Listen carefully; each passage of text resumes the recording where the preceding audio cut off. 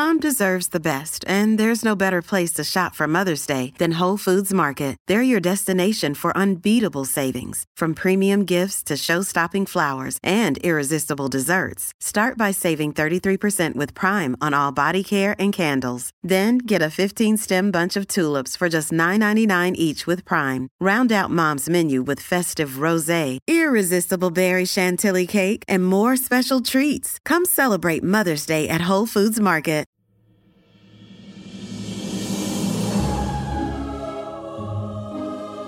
Welcome to Off the Looking Glass. I'm Kate Fagan. I'm Jessica Smetana. Jess, do we have a show today? We say that every week, Kate. Well, every show is amazing, so that's why we say it every week. That's true. Okay, what do we have today? True. I wrote an extra. It's the first extra of the new iteration of Off the Looking Glass underneath our new logo. Wow. With our so that means it's really good because it took you like 8 months to write it. Okay, cool. I've been working on it every day for 8 months, Jess. But, okay, Jess, have you ever felt like somebody stole something from you, your idea? Have you ever been talking to a friend and you had some like good tweet and then they tweeted it? You know, that feeling. Well, people steal my SpongeBob meme tweets all the time, Kate, but I get used to this feeling. This has probably happened to you before. Have you ever been in a meeting where you suggest an idea and then someone's like, oh, that was a good idea from someone else, and they attribute it to like some other guy? It's usually a man, right? And you're like sitting there stewing like, should I correct them? Yes. That was my idea, but it's, you know, not that important, so maybe you don't.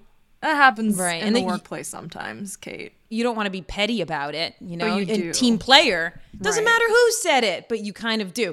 But it's a perfect example because our extra today tells the story from a woman in history. In the 1970s, this happened. And I don't know if it was a man that got credit for her invention, but it probably was. It was probably a team of men who not only got credit for this invention, but also then made, and here's the key, millions upon millions upon millions of dollars. Oh, dear. Because of this. Yeah, I would get petty if I were her. Yeah, then it's not even petty, right? Then it's just like, hey, I want my money. The opposite of petty. Yeah. Justified anger, I think. Yes. So this is what you have to look forward to in today's extra. We also have University of Arizona head women's basketball coach Adia Barnes, who took the Wildcats on that epic NCAA tournament run 2 years ago with Aari McDonald. So Adia's on the show, and then this extra. Now, on the backside of this extra, Jess, I think that we have to activate call to on action. This. Yes. Call to action. That's what we need. All right. Yes. So stay tuned for the call to action, but here is Adia Barnes.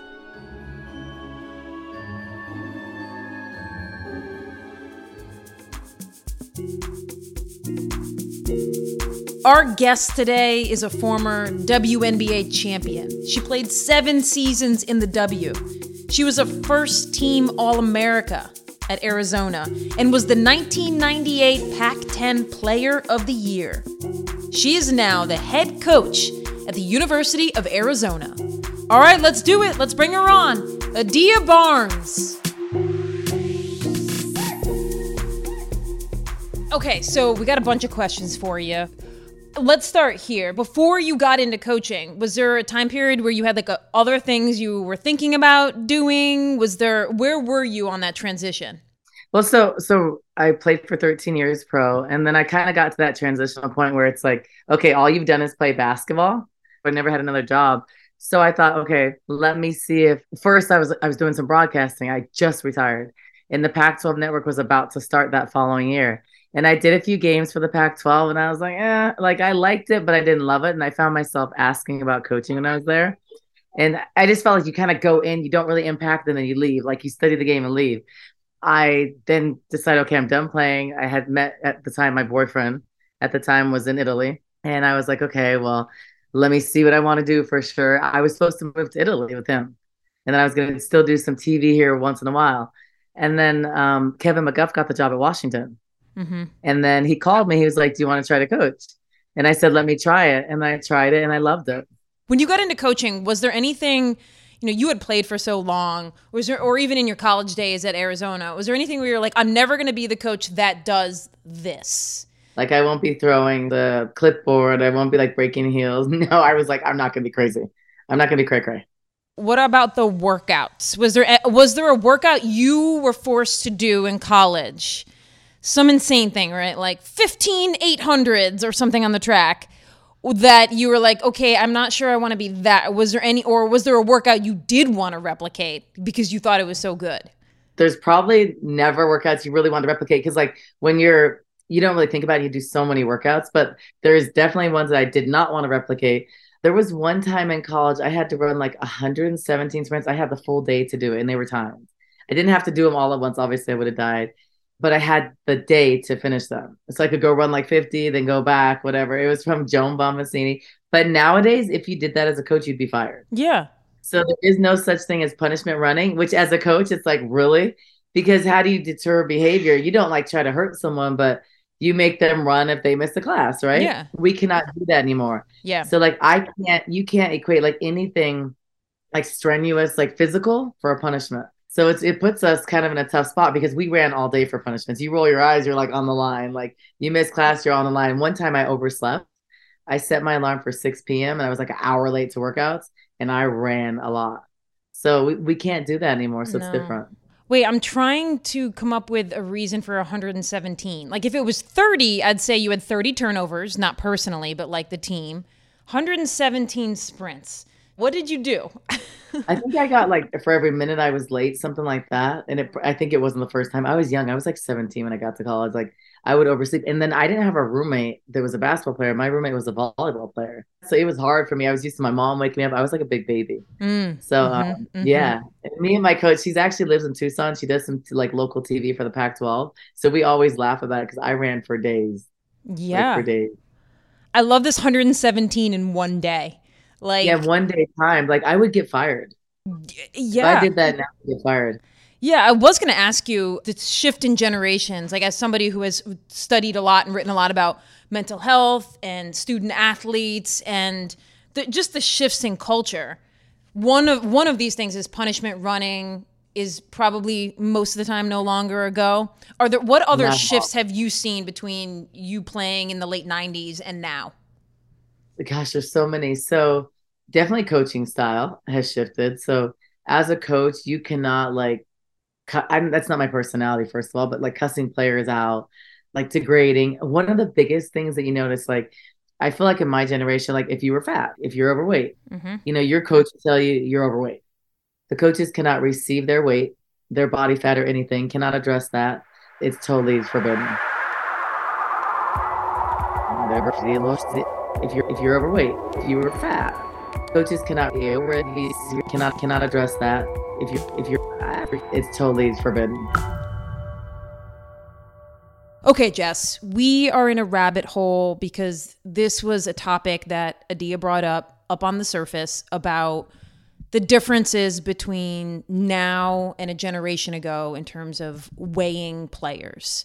We've actually done an episode on not specifically this, but this idea in season 1 of Off the Looking Glass, where we talked to Olympic marathoner, Kara Goucher in an episode called Soft Americans. So please go back and listen to that if this is a topic that interests you. But I thought we'd come down here because I think what Adia brings up is actually really relevant to today's game and also to professional athletes, female professional athletes, and a lot of like untalked about or less talked about issues when it comes to weighing, eating disorders, mental health, just like for sure. Yeah. Mental health among female athletes at the high school, college, professional level. So I played in the same era as Adia and we did get weighed. And we got weighed, I don't remember how frequently, but let's say like about once a month. And I had teammates who were put on diets because they got weighed and their weight was deemed too high. And there was a long-term ramification from this. And it's to the point now where we don't own a scale in our house just because I don't want to have that like ability to have metrics rule how I feel about my body. But Jess, like it's still to the point where, yes, I don't have a scale in my house, but if I see a scale somewhere else, in a friend's house and I use their bathroom, I will like use the scale because it's so deeply ingrained in me that that is a metric that I need, even if I don't need it all of the time. So I think let's just open the floor here to what Adia said and like what your response was to it. Yeah, well, I think I have a lot of thoughts on this. So we certainly are obsessed with weight and diet culture in this country to a extremely unhealthy degree, in my opinion. And we view your weight or your number, how much you weigh, as a performance metric when there's like so many other things that can affect how you perform. Like, are you sleeping well? How is your, schoolwork going? Like, there's so many things that might affect an athlete, especially a college athlete, playing their sport more than the number on a scale. So I'm curious, Kate, if weighing athletes now is forbidden in college, especially for female athletes, is that a positive to you? You think that would have made your college experience better? I think it's unequivocally a positive for so many reasons. One, I think it's a flawed metric. And now you can argue, different sports. Here we're talking about women's basketball, but there are other sports where you might say it's more valuable of a metric, and we get into that in the Soft Americans episode, jumping off of the University of Oregon using those DEXA scans to get a very in-depth assessment of like a body fat, body measurement, all that in runners. But when it comes to female athletes at the college level getting weighed, I don't quite understand what that's offering a coach, because a female body at that point is like in such transition still when you're in college, especially if you're a freshman or a sophomore. And so I think the long-term ramifications weighed against the actual value it gives to the coach. Yeah. Like, it seems all that it's doing is that a coach grew up in this diet culture and is also probably have their own disordered eating because you grew up in America. And we certainly all do, it seems like. And so it's like a way to obsess about something that you actually probably need to do your own work on figuring out, even if you're the coach. It seems like also a way where if you're an athlete and you're getting weighed and your teammates getting weighed, you're constantly comparing yourself to your teammates when we know that physical ability and health is individualized to each person. There's no blanket number that everyone should be or an amount of sleep that is perfect for every person, right? Like, we're all different. And that, I think, leads to really dangerous ways of thinking when you're constantly being compared to your teammates because of a number on a scale. So, I mean, we certainly could talk about this for much longer, and I'm sure we will at some point again on the show, but wanted to go down the rabbit hole and talk about a little bit of the weight stigmatization issue in college sports, because Adia brought it up, and it is something that has changed since you were playing basketball, Kate. Yes, and Adia as well. This was in the early 2000s, Jess. So I guess we will now, should we bounce back up to her? Let's see what else she has to say. Let's go back to 2023. Yeah. Let's do it. When you got into coaching, or even now, did you have someone where you were like, I love the way they coach, I just love their style? Yeah. I really, really respect Tara Vanderveer. I think she's, I didn't expect that from you. I mean, not that you didn't respect her, but like, I feel like if Tara on, it would be like, what do you want to ask me? Yeah, no, I think, no. Okay. So I'm not saying exact style just because she's older. She has a different generation. Yeah. But I really respected that her team is so prepared. Mm-hmm. She's not doing a ton in the games as far as like, she's not yelling. Sometimes she'll get on them, but I respect the fact that I've watched her and coach against her all the time, unfortunately. Mm-hmm. Like, she's always like not having to do a lot because they're so prepared going into games. And I also respect her for the fact that like I played against her as a player, and now like I coach against her, and like as a coach you got to be really prepared coaching against her. The other coaches that I really like, I mean, I love obviously Becky Hammon. I love in the NBA, I love Pop. I love it because he's really a great coach and he's so honest. Like with the media, he'll say it how it is. Mm-hmm. I love Muffet. I think Muffet's someone I respect so much because they are women that speak up about women's issues. And they're not afraid to say stuff that's true and like call people out. And then obviously I love Dawn Staley. Mm-hmm, mm-hmm. Dawn Staley, she's not like a yeller, screamer, but she gets on kids. I've coached with her with USA Basketball. So I'd say she's like, she's coached like 20 more years than me, and she's a friend of mine. So I call her for advice, or if I do something really stupid and like on Twitter or something, like the first call I get will be like Dawn and Tara. And I'm like, you know what I mean? Like, but I like the fact that they'll tell me the truth about things and guide me, and just people I really, really respect. So when you started coaching as an assistant at Washington, you hadn't thought that you would ever get into coaching at that point. At what point were you like, hey, maybe I could be the head coach at Arizona someday? How did that come about? Well, so when I first started getting into coaching, it wasn't even a thought. Like I didn't know if I'd even like it. I remember I didn't even ask what my salary was with my first job. It wasn't important. It wasn't thought about. I was just trying to see if I liked that. Like I felt like I played long enough where I wasn't rich or anything, but I wasn't like stressed to get a job right that second. So I was kind of trying to see like what are my passions, and like I didn't really know what else because I didn't know what else. I had never done anything else. Everything had revolved around basketball. So my first couple years coaching, I had just like I was older when I started, and then like I had a baby a couple years later. So I just had a baby, and that was a huge adjustment. All my friends were still playing. So then Arizona came open. I remember people asked me the year before, they were like, would you ever want to coach Arizona? I was like, no, like, because they were bad. Like they hadn't won since I played. I was like, I'm not taking that job. That's not a good job. Like, and I didn't feel like I was ready to be a head coach after 5 years. I had just had a baby. So I was like, I can't have a baby and like just go into coaching. And then the job came open. Greg Byrne recruited me. And he's the AD at Alabama. Had a great connection with him, loved him. And so I thought, okay, let me take a chance. But let me tell you, everybody told me not to do it. I mean, Nancy Darsh, who's passed away, but she's like a legend in women's basketball. Joan, actually, my college coach, told me not to take it. Like 5 really influential people in women's basketball told me, Adia, that's not a good job. It was the lowest paying job in all Power 5. It was a job that like they hadn't won, awful culture. So they all said, don't take it. Since you played there, and you played there during like Bibby years, right? Yeah, Mike Jefferson, Jason Terry, Yeah, Mike Bibby. Yeah, all those guys. And I like there were certain programs like Duke where the men were always amazing, and then the women got amazing, and you were like, well, the women should have always been amazing because they've got the cultural allure. And you can come up with other examples where that has happened, and then places where it hasn't. And Arizona might have been one of those until the last 5-6 years. Did you have an assessment of like, well, if the men's program's amazing and people expect good basketball from Arizona, that is a leg up. And like, how did you think about how to leverage what Arizona means just in the general population? Well, and the funny thing is, at first, I didn't think about that. It wasn't really on my radar. At first, I thought, well, can I recruit here? I knew why I chose Arizona. I knew, I knew I could recruit in California. I knew I could recruit. And I knew I had relationships to get kids. But I didn't really ever do the comparison, or I would have never thought we would have went to the Final Four after 4 years. Mm-hmm. I would have never thought it would be like, okay, 10 years probably. But I thought it was just a lot of work. When I got here, we were like 300 in RPI. So I thought it would take time, but I thought, okay, why did I choose it?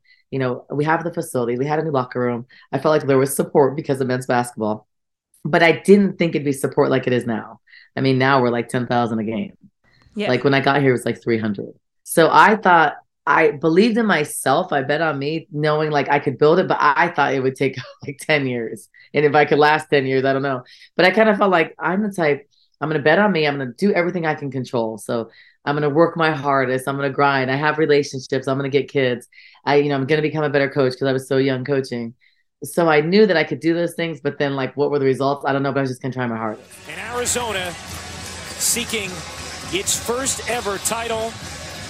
It's been a run of firsts for the Wildcats. What is the impact of making a national championship run? Like, what is the aftershock of that for you and the program? The impact that I've seen, I think I'm seeing more of it now, 2 years later, because I think immediately like that recruiting class was kind of done, and then people just are kind of aware. What I saw, and I didn't realize it really. I knew it was a big deal, but I didn't realize like how many people were watching. Like I knew there was 5 million people watching, but like I thought it was cool that I'd say, oh, this is Adia from Arizona.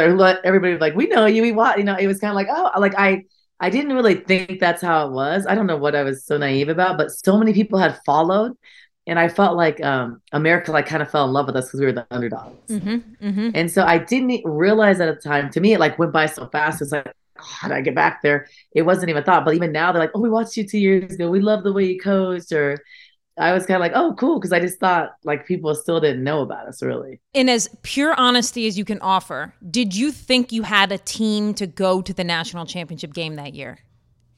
No. They surprised you, too. Yeah.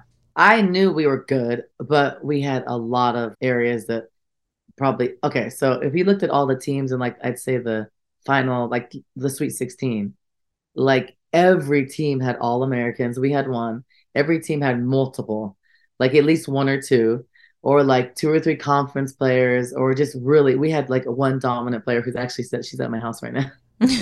She was so dominant, but we didn't have like another dominant player around her. We had some role players, and if you looked at our team, we couldn't shoot the ball really. But you could like sag off on us and guard Aerie, which everybody did, but she still scored. We didn't have like firepower around her. If you looked at all those other teams in the Final Four, they had firepower, they had girth inside. We didn't have that. We had some good athletes that could play defense, but we couldn't shoot the ball. And so I thought, like, if you get that far, you need to be able to shoot it, you need to be able to spread. But our defense was so elite at that time. And like our rotations, like we were doing some high level stuff. When I look back, I'm like, I need to get us back to there. Yeah. Our defense was just good. And that's the only reason why we even came close to Stanford. They were a way better team. Like all those teams we play against, UConn, they had a lot more talent. They were better basketball teams than we were. Yeah. Going back to the recruiting thing, if you had to look at percentages in your head of what recruiting is actually about, how much of it is it about, okay, the facilities I have, okay, the past records versus personal connection to player? Like what is that kind of breakdown as you look at it? I think the relationship is essential. It's really, really important. I think the way that they're comfortable with you and good players, like, can you make them better and can they play for you? Like, I give them the freedom to play their games. And I think a lot of people saw that with Aerie. I gave her freedom to play, cross her arms at half court. I didn't care. I wanted to cross my arms too. You know what I mean? Like I had that connection. It was funny because when she crossed her arms, I wanted to be like, it was so funny. I was like, I'm not a player. Like you get so passionate and you're in it. Go ahead, Aerie McDonald. You can shoot till your arm falls off. So I think that connection, I think nowadays, like if we're talking about today, like it's funny. The next thing would be NIL, like by far. So like if I'm telling you, if we had like 20,000, 25, 30,000 to give each kid, like I would be killing it recruiting. Like we would just get more just because like it's money, it's NIL. And then I would say facilities and all that, all the high level kids you're getting, all the facilities are pretty good. Yeah. So like, does it matter that one person's facility is a little bit better? Not really. I don't think that. It's cool, but I don't think it's can you win? It's NIL, and I think it's the connection to the coach. It can you make you better. But right now, I think even the NIL will trump that. Yeah. South Carolina, 25,000 a year is huge. Like in the Pac-12, I'm like, we can't compete with that. Like, so now you're going to see it trending that way. You're going to see a couple schools. You'll see like the big schools and big programs that have money. They're going to do that. And they're going to get all the best kids because they're going to go take money, which I don't blame them. Yeah. So we're going to have to, like Pac-12, we're going to have to find out how to do that stuff. We're going to have to. Yeah. In full honesty, as much as I try to understand the NIL, I just don't know that I generally understand it, but I don't think I see the long-term ramifications of it. Like I just can't get my mind to understand what it might look like in 10 years. I know. See, I don't either. I think in 10 years, it's going to be crazy. I think in a few years, you're going to see like 20 programs paying like 25, 50,000. I'm talking about women's basketball, not men's, like not football. You're going to see hundreds of thousands. And whoever has the most money is going to win because they're going to get the best kids. I think that's just going to be how it is because the kids want to make money. And for a lot of these kids, they can make more money in college than they probably can pro. Mm-hmm. Like Aerie would have made over $100,000. She would easily, that's more than she'll take home her first year in the pros, her first 2-3 years in the pros. Yeah. So they'll want to go make money, then play and win. And the more you win, the more money you'll make. Yeah, think about what you could have done with this. I know. Why? Aerie, it's funny we talk about that. Like she would have made a lot of money, and it's funny she would have came back. So her Trinity, and I think we could have won a championship. It wasn't out when they were transitioning to make their decision for the WNBA. That decision wasn't out. It came out a few months later, and we talked about the whole year. I was like, I know. Yeah. I mean, they would have came back. It just wasn't out in time, which is unfortunate. One thing we always talk about on this podcast, well, my seminal sports movie is A League of Their Own. Like that's like the one that I point to. I'll dress up as on Halloween. I want it to be named after the players, all of that. Do you have a movie that you loved? Sports movie. Years ago, I loved Love and Basketball. Mm-hmm. I felt like that was like my life. Like you're playing overseas. I could relate for years. Some friends were in the movie. I think since then I don't, just because now I have kids, I'm so busy. You know how it is when you have kids, like you're watching like CoComelon. Like I don't even know the last time I watched the show. Like I've watched Game of Thrones. I got like sneak at night, fall asleep because like you don't have time. We hide the remotes. I can't find the remotes because I'm hiding them from my kids.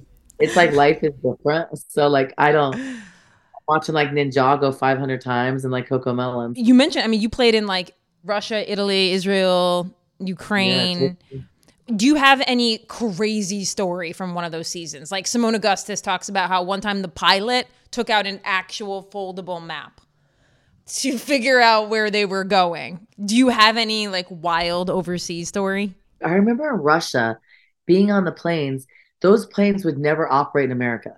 Like it would be like an old plane. I remember there was one plane, they had like a chair, you know, it had the seats that stop here. There's no headrest. Mm-hmm. And the seats could fold forward.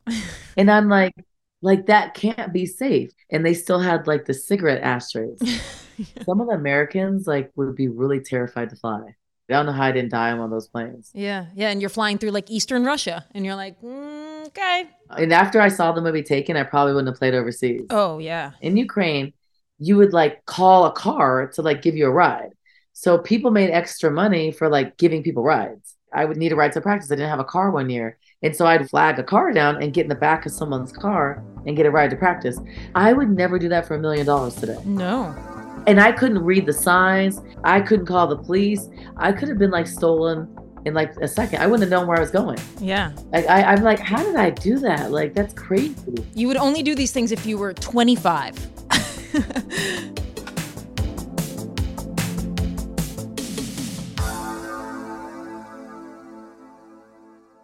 Hey, it's Ryan Reynolds, and I'm here with Keith, co-star of my upcoming film, If, only in theaters May 17th. Do you want to tell people the big news? All right, I'll do it. Sign up now and you'll get unlimited for $15 a month and 6 months of Paramount Plus Essential Plan on us. MintMobile.com/switch. Upfront payment of $45 equivalent to $15 per month. Unlimited over 40 gigabytes per month. Face lower speeds. Videos at 480p. Active Mint customers by 531.24 get 6 months of Paramount Plus Essential Plan. Auto renews after 6 months. Offer ends May 31st, 2024. Separate Paramount Plus registration required. Terms and conditions apply if rated PG. Everyone is talking about magnesium. It's all you hear about. But why? What do we know about magnesium? Well, magnesium is the #1 mineral that 75% of Americans are deficient in. If you are a woman over 35, magnesium will help you rediscover balance, energy, and vitality. Magnesium supports more than 300 enzymatic reactions in your body, including those involved in hormonal balance. From functional medicine doctors to mental well-being and female hormone experts, we all know that magnesium is the one mineral to improve all aspects of well-being and health. But which one? Magnesium Breakthrough from Bioptimizers, the trusted choice recommended by leading experts with 7 best-absorbed forms of magnesium to ensure your body receives the support it needs for overall well-being. Go to bioptimizers.com/balance today and use code BALANCE10 for 10% off. Support your journey to wellness at bioptimizers.com/balance. Magnesium Breakthrough from Bioptimizers, your foundation to optimal health and vitality. And now, an extra about Karen Logan, about her place in basketball history, as well as the idea behind the first women's basketball. I felt like I got used and thrown away, and I didn't watch women's basketball. I didn't watch basketball at all. I just put it away and thought, I got to get over this, got to get on with my life. Every time I'd walk in a sporting goods store and see that intermediate ball, I was just like, boy, this is hard. Before we get to the drama that kept Karen Logan from the game she loves, a little backstory. Because in fact, there's so much about the beginning of Karen Logan's story that feels like so many childhoods. Running around the neighborhood playing sports against the boys, not realizing you're different from them until it's impossible not to see it. Then having your eyes open to the opportunities that exist in sports, but just not as much for girls. Except here, at this moment, I can't claim to understand what Karen Logan's world looked and felt like, because for female athletes, the generation difference between us, 1970 versus 2000, was everything. 1970 was pre-Title IX with only limited or makeshift options. Back then, if you wanted to walk a path in sports, you pretty much had to pave it yourself. Oh, that was wild and crazy. Patty Ullman doing some fancy ball spinning. Brenda Moon using her head in basketball. Stop, it's in. In an era which there was no formal women's basketball league, the All-American Redheads hit the scene looking to prove they were anything but a sideshow. That was a snippet from a piece done on the All-American Redheads upon their induction into the Naismith Hall of Fame. Now here's Karen again. At the time, it was the only place to play.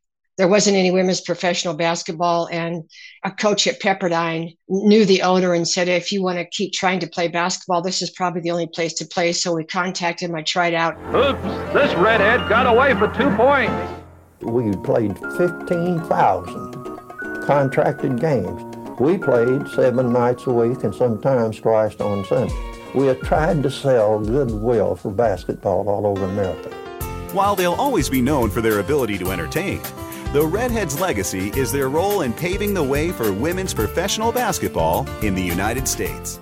They were a barnstorming, traveled all over the country in an airport limousine. Let's pause on that visual for a second. They're in an airport limousine.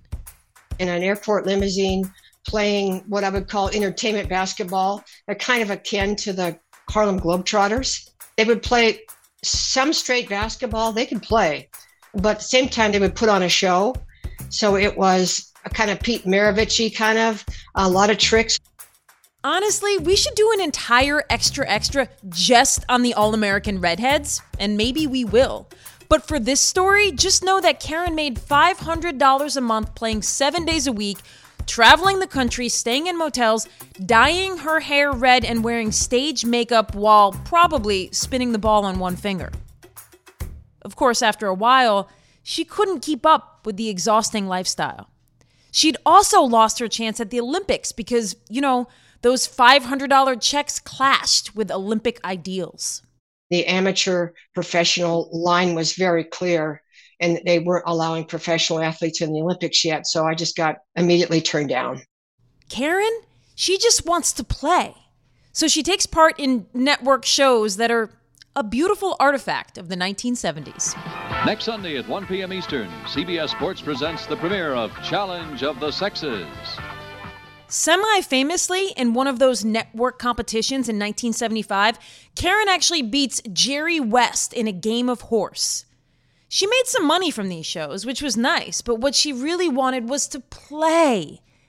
So when she heard about the forming of the Women's Basketball Professional League in 1978, she was all in.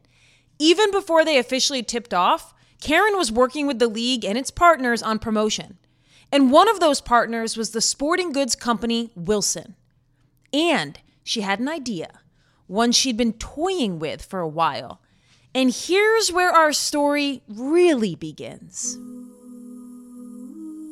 I'd always had an idea for a long time, even before the WBL, that I felt like every other sport had modified their equipment to fit women's size, strength, speed, etc. But basketball hadn't. I thought, this is the perfect time. This is the perfect time. I wanted to give the WBL as much chance of succeeding as possible, and thought, I've had this idea for a long time. This could be a signature of the WBL. Back then, there were only 2 sizes of basketball. Men's with a diameter of 29.5 inches and kids at 27.5. Karen's ball aimed to split the difference, as well as being proportionally lighter. When I first introduced the idea to the WBL, the commissioner, Wilson, I think, was headquartered in Chicago when I was in Chicago initially on that franchise. That franchise was the Chicago Hustle. And so we together, the Chicago people and me, contacted Wilson to see if they had any interest, and they did. There's a picture with Karen smiling and the mayor of Chicago holding up this new ball, the WBL logo emblazoned on the leather. At this point, Karen knew they were onto something. So she went back to Wilson. I said to them, gosh, do I need to patent or get some legal rights to this? Is there anything I need to do to secure that this is my ball? I think you see where this is going. And Wilson said, oh, no, don't worry about it. We'll take care of you. I'm going, okay. And, who knows? 45 years ago, that was before people had agents. That's before, I was in my 20s, and all I wanted to do was just play. And I was excited that this thing was going to get off the ground. And when they said, don't worry about it, we'll take care of you, I trusted that, or assumed they knew what to do. I was just trying to be a player, just trying to help the league get started. By 1980, the WBL was on shaky ground. But its ball? Well, they had something there. I contacted Wilson and I said, hey, this league might not make it. This ball is still mine. It's probably going to move forward. I need rights to this ball. And I just got to know, it's not your ball. You didn't secure that. A year later, as she watched the ball, her ball, adopted pretty much everywhere, she contacted a lawyer in New York who handled some serious lawsuits. She said, hey, this is what's going on. I want rights to the ball that I designed. And he said, yeah, we can do that. There was 1 year left in the WBL, and he said, we can put an injunction on that ball and stop play immediately, and then we can go through the legal procedure. He felt like there was a pretty good chance that we would be successful. But then, as lawyers do, he said, I need a $10,000 upfront retainer fee to start all this, and I didn't have it. That's a lot of money back then. So I just walked away. Ouch! Big ouch! For how long and how frequently did Karen think about this? For a lot of years, a lot. All the time. Karen moved back to Northern California and got her master's degree in psychotherapy. She still practices. And yes, she's used what she's learned on herself to try to heal. But still, for nearly 3 decades, every time Karen scrolled the TV guide, she'd see a WNBA game and she'd just keep scrolling. I just couldn't. I couldn't. Then a few years ago, she started telling her story. I realized I had not healed from this. And so this whole process in the last couple of years, realizing this is a story, wow, I've been watching the WNBA this year, and I'm amazed. I sit there and I'm going, look what you guys can do. And the ease and the grace, the skill, the proficiency, their game looks good. She even connected with Wilson and explained what had happened so long ago. They have searched their archives to find proof that I was at the ground level of designing and developing it. And they said, let us search our archives. And they did, and they found proof. I said, yes, there she is. But that was it. It was like, wow, she did design the ball. It was her idea, and done. But she said she doesn't need anything from Wilson anymore. It's not necessary for me to have found peace and worked on my healing through this. That piece is not critical to me being okay with all this now. It would be icing on the cake, sure. It gave me an opportunity to discover more of who I really am, to take a healing journey, to find peace in trauma, to work through things that make us more. You take what wasn't so great and you use it as a catalyst to become more. It's done that.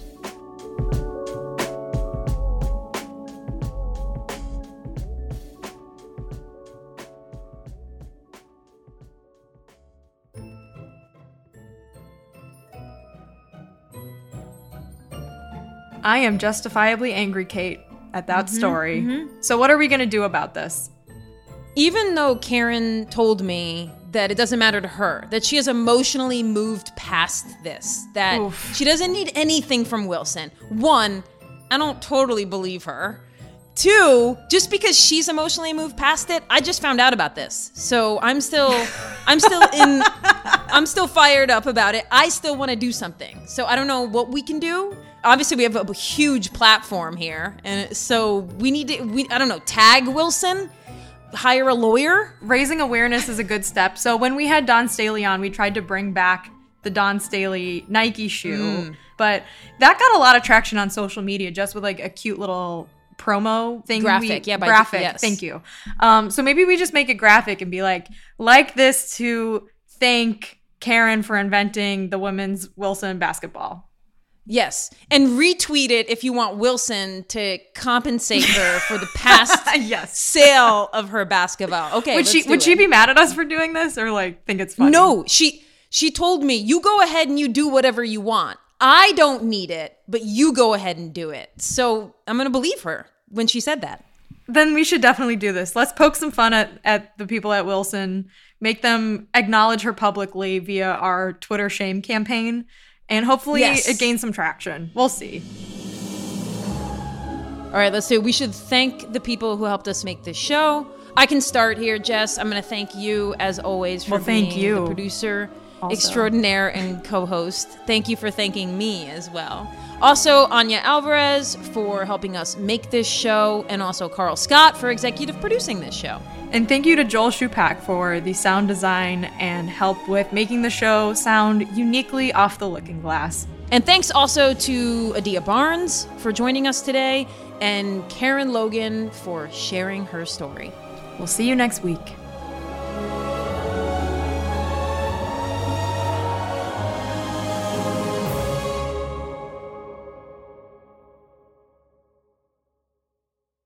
Sick of being upsold at gyms?